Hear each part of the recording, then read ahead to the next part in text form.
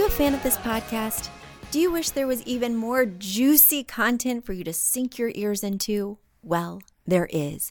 You can become a premium member of this podcast for $5.99 a month and get full access to an archive of over 50 bonus episodes. Additionally, we release a bonus episode every single month. That's a ton of extra content, including my personal interior design diaries, extra tips, my talking about trends, and so much more. Additionally, you'll be keeping us on the airwaves each and every week because your premium membership money goes directly back to making this podcast amazing. Check us out at affordableinteriordesign.com. Click on podcast to learn more and to become a premium member today.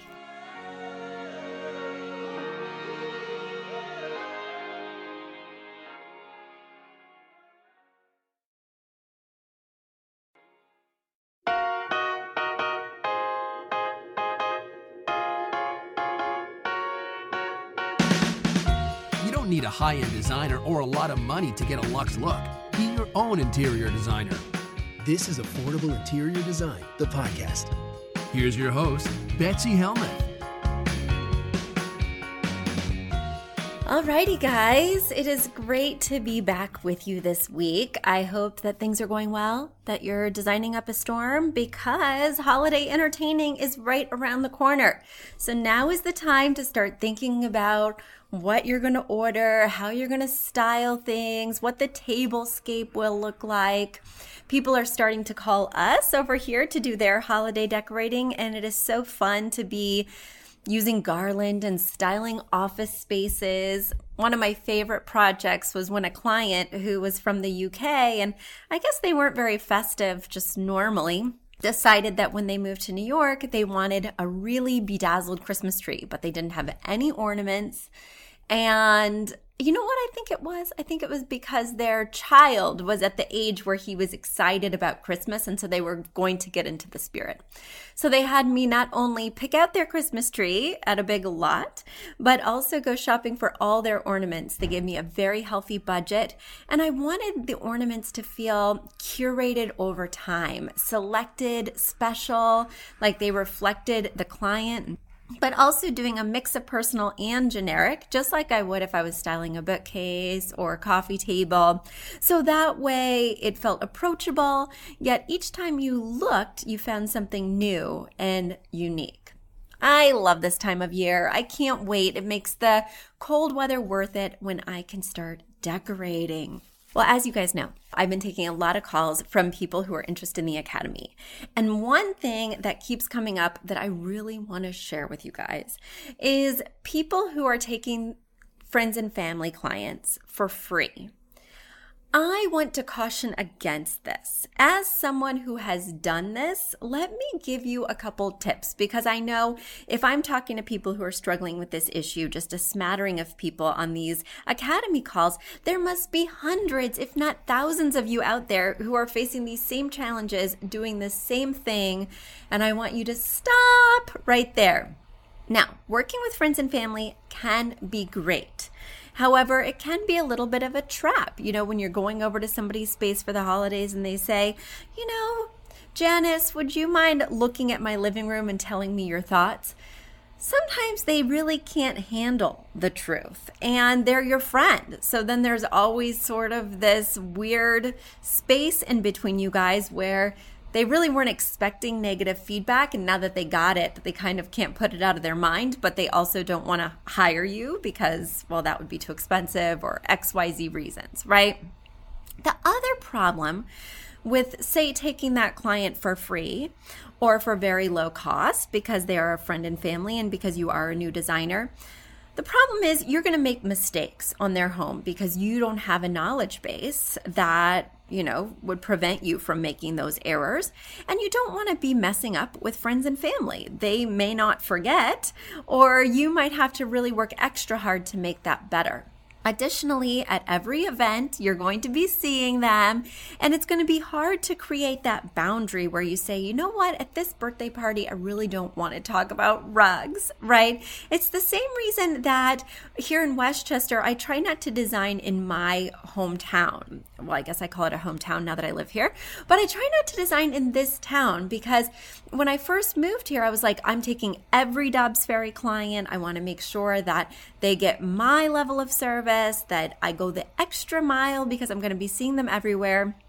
But then I really did see them everywhere, from the pumpkin festival to the grocery store.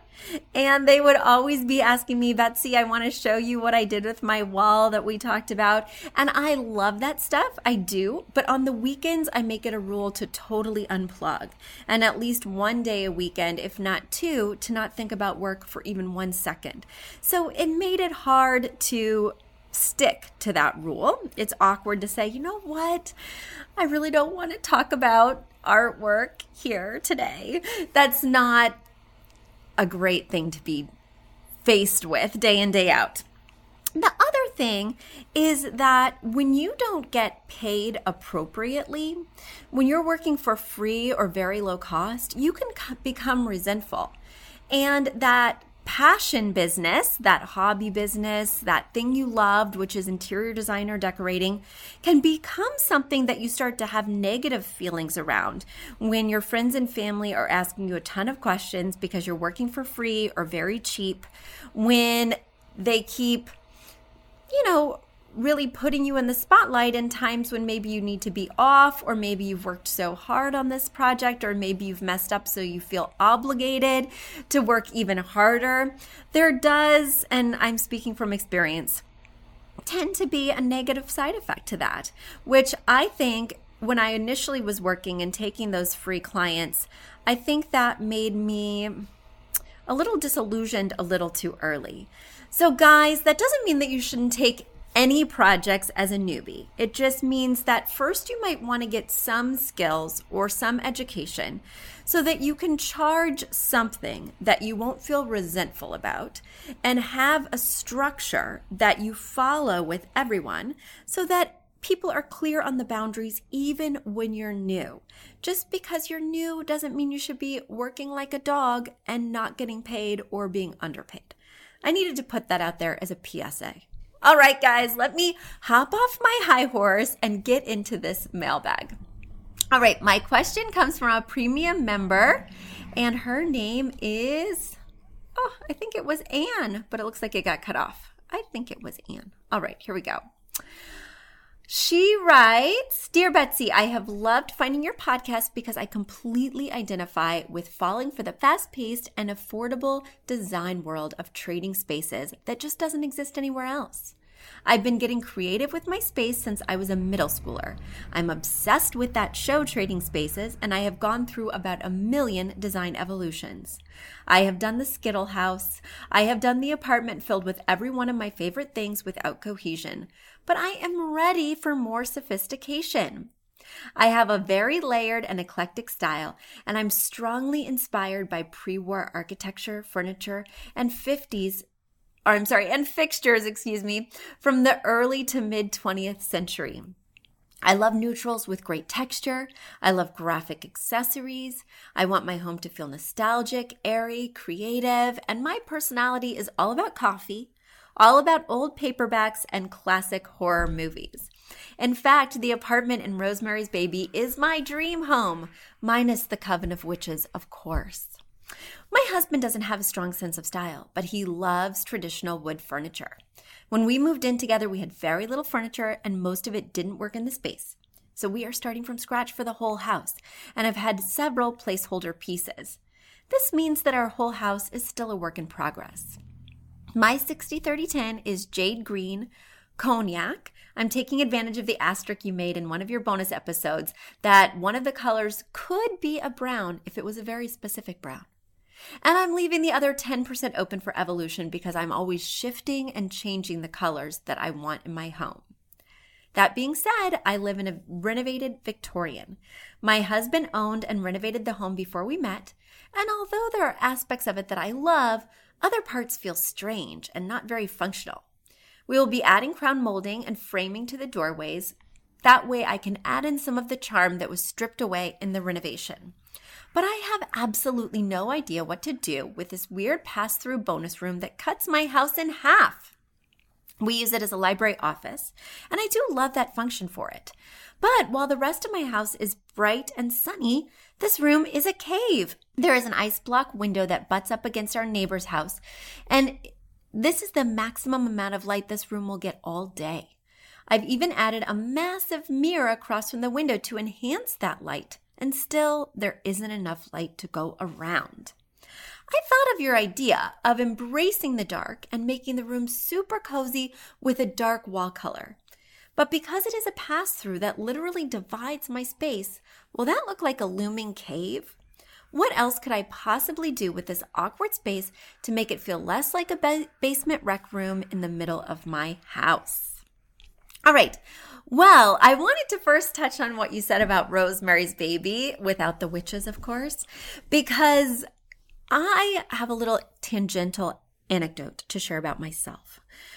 When I was living in the city, my husband, I knew, was not a city guy. This was not going to be his be-all, end-all, even though he'd lived there for nearly 2 decades. I knew eventually he'd want to move to the burbs, but not me. Like, Brooklyn was already suburban enough for me. I was a Manhattan girl. Well, one day I got a client out in New Jersey, Glen Ridge. I'll never forget it. I get off the train. I'm walking to this client's house. I have I think this was even before GPS. No, there must have been a GPS, but I think I would printed out MapQuest directions or something. So I'm walking to this client's space, and as I approach the address, I look up, and there is this big, black Victorian house that looks like it's from the Addams Family, looming in front of me. And it turns out that that was the client's house. Oh my goodness, I was so excited. So I get in, and generally how I start a project is I take a full tour of the space, because even if we're just working on the living room, I want to see their style throughout the space. I want to see the architecture through the whole home, so that way I can make things feel really cohesive and I can be thinking more holistically. As they're taking me on this tour of this very old, very black Victorian, there's hidden passageways and closets, there's towers, there's windows, there's awkward rooms that don't seem to have a clear function, but I just couldn't wait to get creative with. It was such a fun experience that when I left that home, all the way back on my walk to the train, I was Googling other homes in that area that would be available because I was a convert. If I could live in something even half this cool, sign me up. That weekend, so 3 or 4 days later, my husband and I were back in that neighborhood. We took the train, got a sitter for the kids, and we were walking up and down the streets, looking at open houses, pretty much just circling this person's home. I was like, this is where I need to be. And while we didn't wind up in New Jersey, that was the bridge that got me from hell no, Brooklyn is home, to what? It's time for a very spooky Victorian that may have formerly been a witch's coven. So we are on the same page. Let me put that out there. And I totally appreciate your design sensibility. And I'm excited that you are in a Victorian, because that is a really fun opportunity to embrace that eclectic style. Looking through your pictures here, I think it is fun to get a little moody. You need to flow with the architecture, and sometimes you can't always make something, by forcing it or making it feel a different way than it organically does feel. You might always be compromising. It is fun to just dive into that feeling. It could be fun to do something that's not a dark wall paint, but maybe it's an interesting wallpaper in that room. The one thing that strikes me about that little room is that, it feels a little amorphous. There's no rug. You're telling me it's an office. You're telling me it's a library, but there's like this mishmash of furniture that doesn't look office-y or furniture-y. There's like a dresser in here. There's a hutch that has books in it, but it doesn't scream library. There's a drop leaf table here. There's one chair, but there's no ottoman. So it doesn't even feel like a really cozy place to read. So while you're telling me that you're loving the function, I'm not seeing it actually work as a library or office visually. I would formalize that and maybe get a desk or style this drop leaf table so that it really looks like a desk. I would get that chair and ottoman and formalize that with a cozy rug so that I've created a zone that separates it from the office area. But right now, this room just doesn't look intentional, and that's my biggest issue with it. I also don't love the ice block window. It does look a little 80s in this historic home. A lot of you guys will remember these ice blocks. They're like these squares that have this glass that's got this texture, and then they're put together in formation so that they take the place of a window. They're translucent, light is coming in, but they're not fully transparent. It does remind me of an 80s movie. I recently watched Troop Beverly Hills with my kids, and there were prominent ice blocks featured. So anyway, that might be something that you think about transitioning into a real window that will let through even more light. And yeah, that's kind of my 2 cents on that one. Let's get to your next question.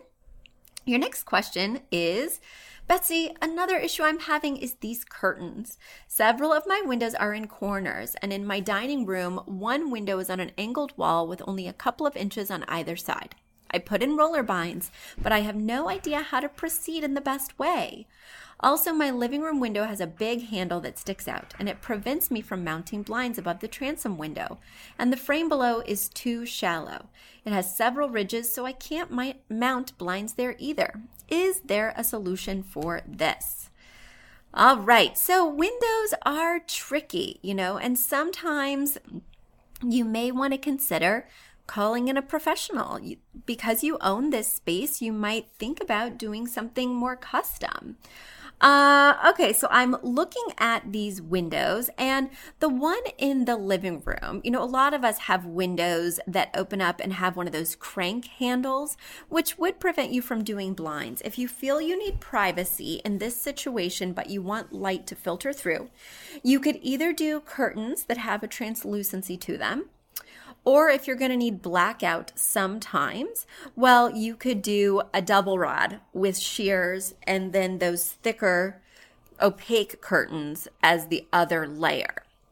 But I don't love shears. They tend to poke out from behind the other window treatment, that opaque treatment, and it looks like one of those. Do you guys remember wearing slips under your dresses?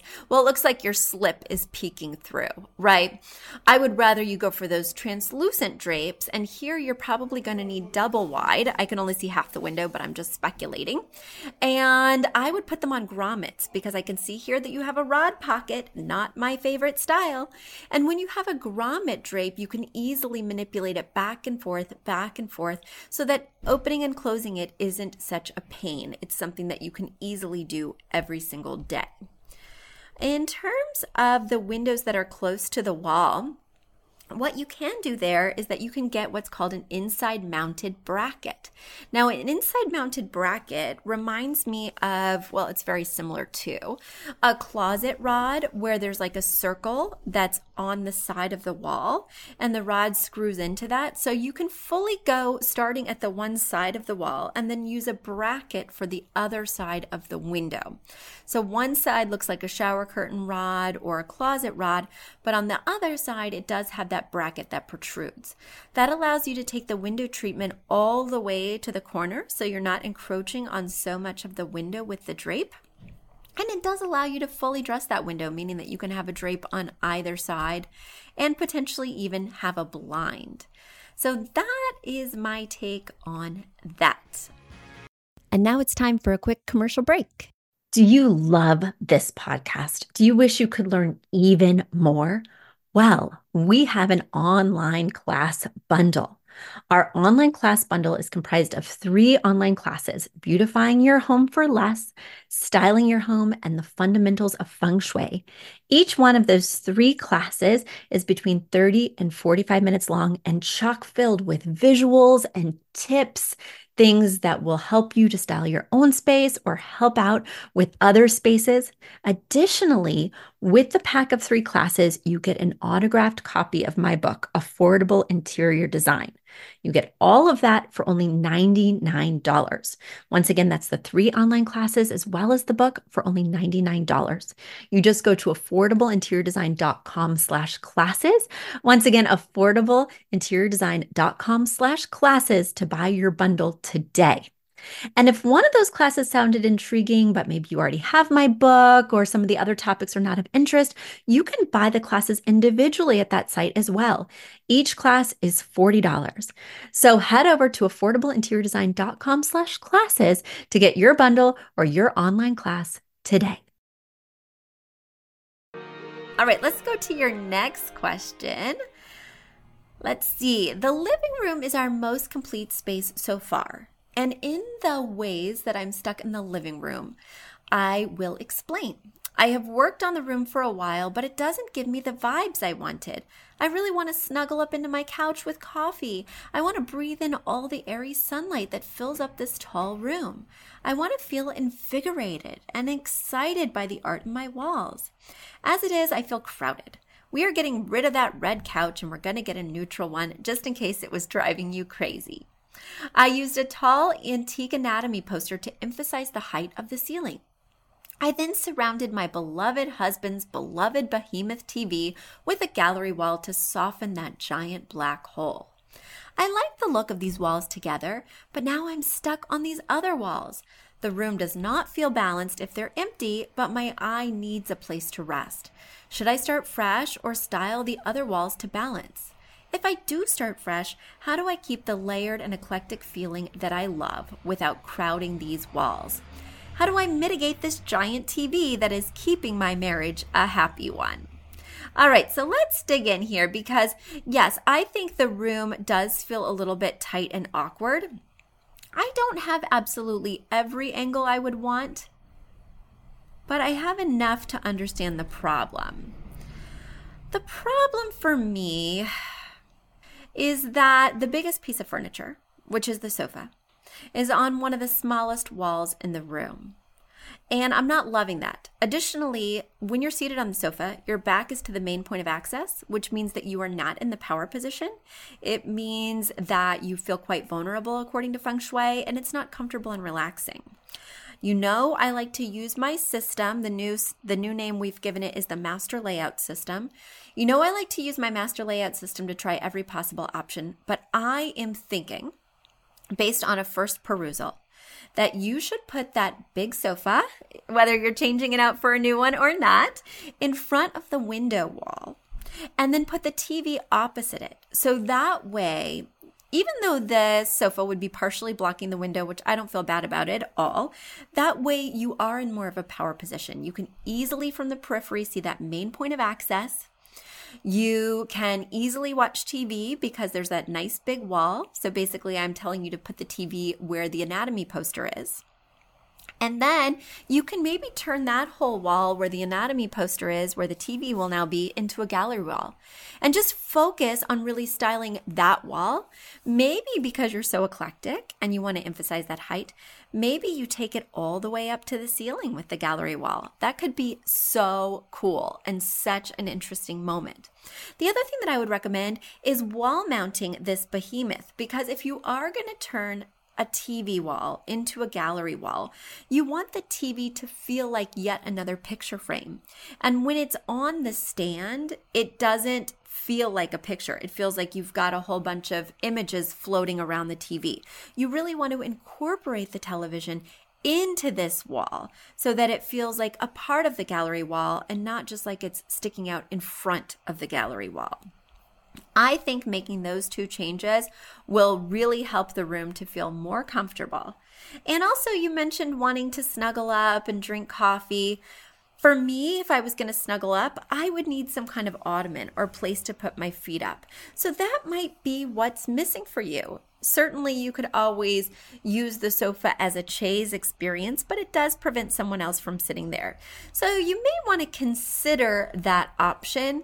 And like I said, I wouldn't land on the floor plan I suggested as the final and only option. but I do want you to consider this arrangement because I don't love it. I don't love it. All right, let me see if there were any other questions with this letter before I move on to the next. Notice how I call it a letter? How old school is that? This is not a letter. This is an email. And also, typically, here's a little tip for you guys. The depth of the room determines the size of the TV. So you take a measuring tape from where your eyeballs would be on the couch, and you take it all the way to the opposite wall where the TV will be. You divide that number in inches by 2, and that's the size of the TV. I love this equation because it's an easy way to tell people what the size should be definitively, so you don't wind up with a massive TV in a tiny room. This TV does appear to be a little too large for the room, but I think once it's mounted on the wall, it will feel a lot better. All right, let's go to my next note. Now, this actually is not a note at all. This is something that my assistant passed along to me because we scroll through the press requests. So the media puts out these requests asking for interior designers to talk on different topics. And this was a topic that I found particularly interesting. So I wanted to share my thoughts on this because I didn't actually submit for this press inquiry, but I just thought it was a really interesting viewpoint. This press person wrote, "Hello. I'm looking for interior designers to lend their valuable expertise to a personal essay about how grieving can affect the way we decorate. What's your recommendation for keeping mementos of loved ones? Should people put memories of their loved ones in a box and pull them out when they are ready to grieve? Or is it better to have these memories incorporated in our design? Do you ever feel that people are on the verge of hoarding or keeping too much clutter because they're afraid to discard items of loved ones? What is your advice?" So first of all, I'm seeing a dark thread through this episode, whether it's Rosemary's Baby, The Addams Family, or now grieving mementos. That was just random, but I'm just sensing that. One thing I would say is it depends how fresh the wounds are and how profound the sadness is at this time, right? Sometimes when someone just passes or we just have a sad event in our lives, we don't want to be immediately reminded of that, but we might be open to incorporating that in our day-to-day decor in a few months, in a few years. So you want to kind of take a general poll of how everyone that lives in the home is feeling about the situation. How are we feeling about grandma passing away? Is it really raw for one of your kids, but less raw for you? If it's going to trigger anyone as they walk by day to day, it's not the time to incorporate it in your decor.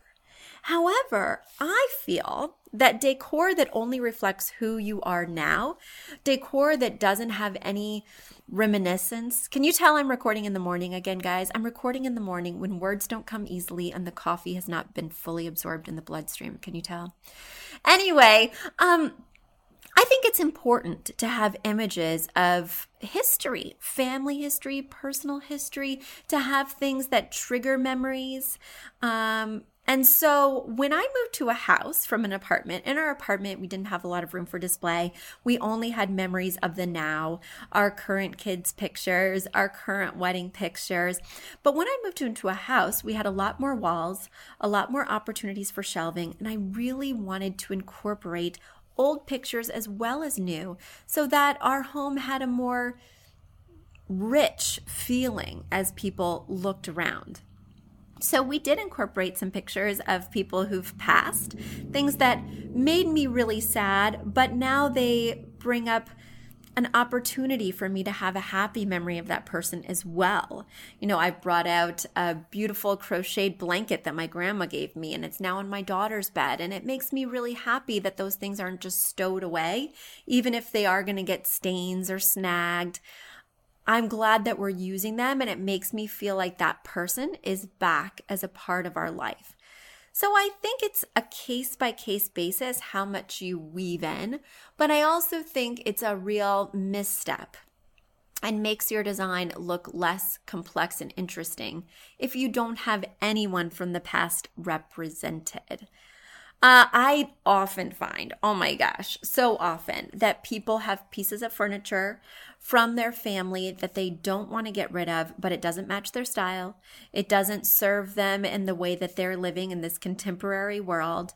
And they almost feel obligated, but in a negative way, sort of bound to those pieces.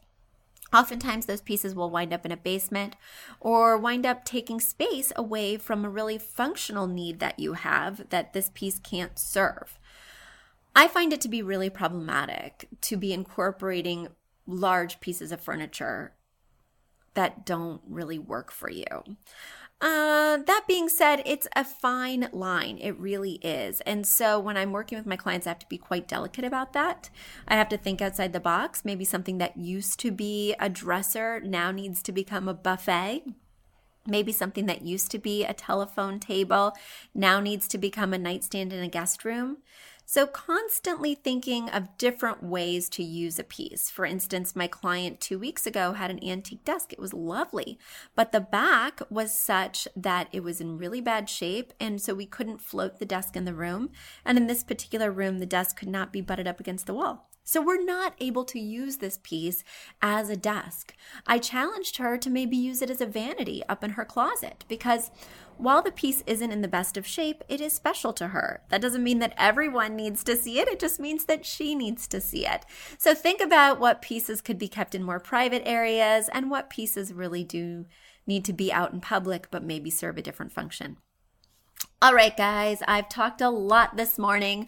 I'm going to let you get back to your lives, let you get back to emailing me questions at betsy@affordableinteriordesign.com. Send me those questions. I love to answer them. And as we swing into the holidays, I want to really dig in and get a lot of them answered so you guys can decorate with confidence and style. All right, until next week, talk to you later. Bye. You've asked for it, and we have answered the call. For years, you've been saying, Betsy, you're talking about all these great design concepts, but we can't visualize them. You're describing the picture that the listener sent in of their problem, and we wish we could see that picture too. After all, a picture is worth 1,000 words, and I do my best to describe them, but there's nothing like seeing it for yourself. And that's why Affordable Interior Design, the podcast, now has a YouTube channel. Not only do we have a YouTube channel where you could see recordings and clips of these podcast episodes, we also have an Instagram, a Facebook, and so many other exciting things. You should check it out. Head over to affordableinteriordesign.com/links. Once again, affordableinteriordesign.com/LINKS. links. And when you go there, you will see links to our YouTube page, our Instagram page, our Facebook page, and more. Please check it out, follow and subscribe so you can see everything I'm talking about.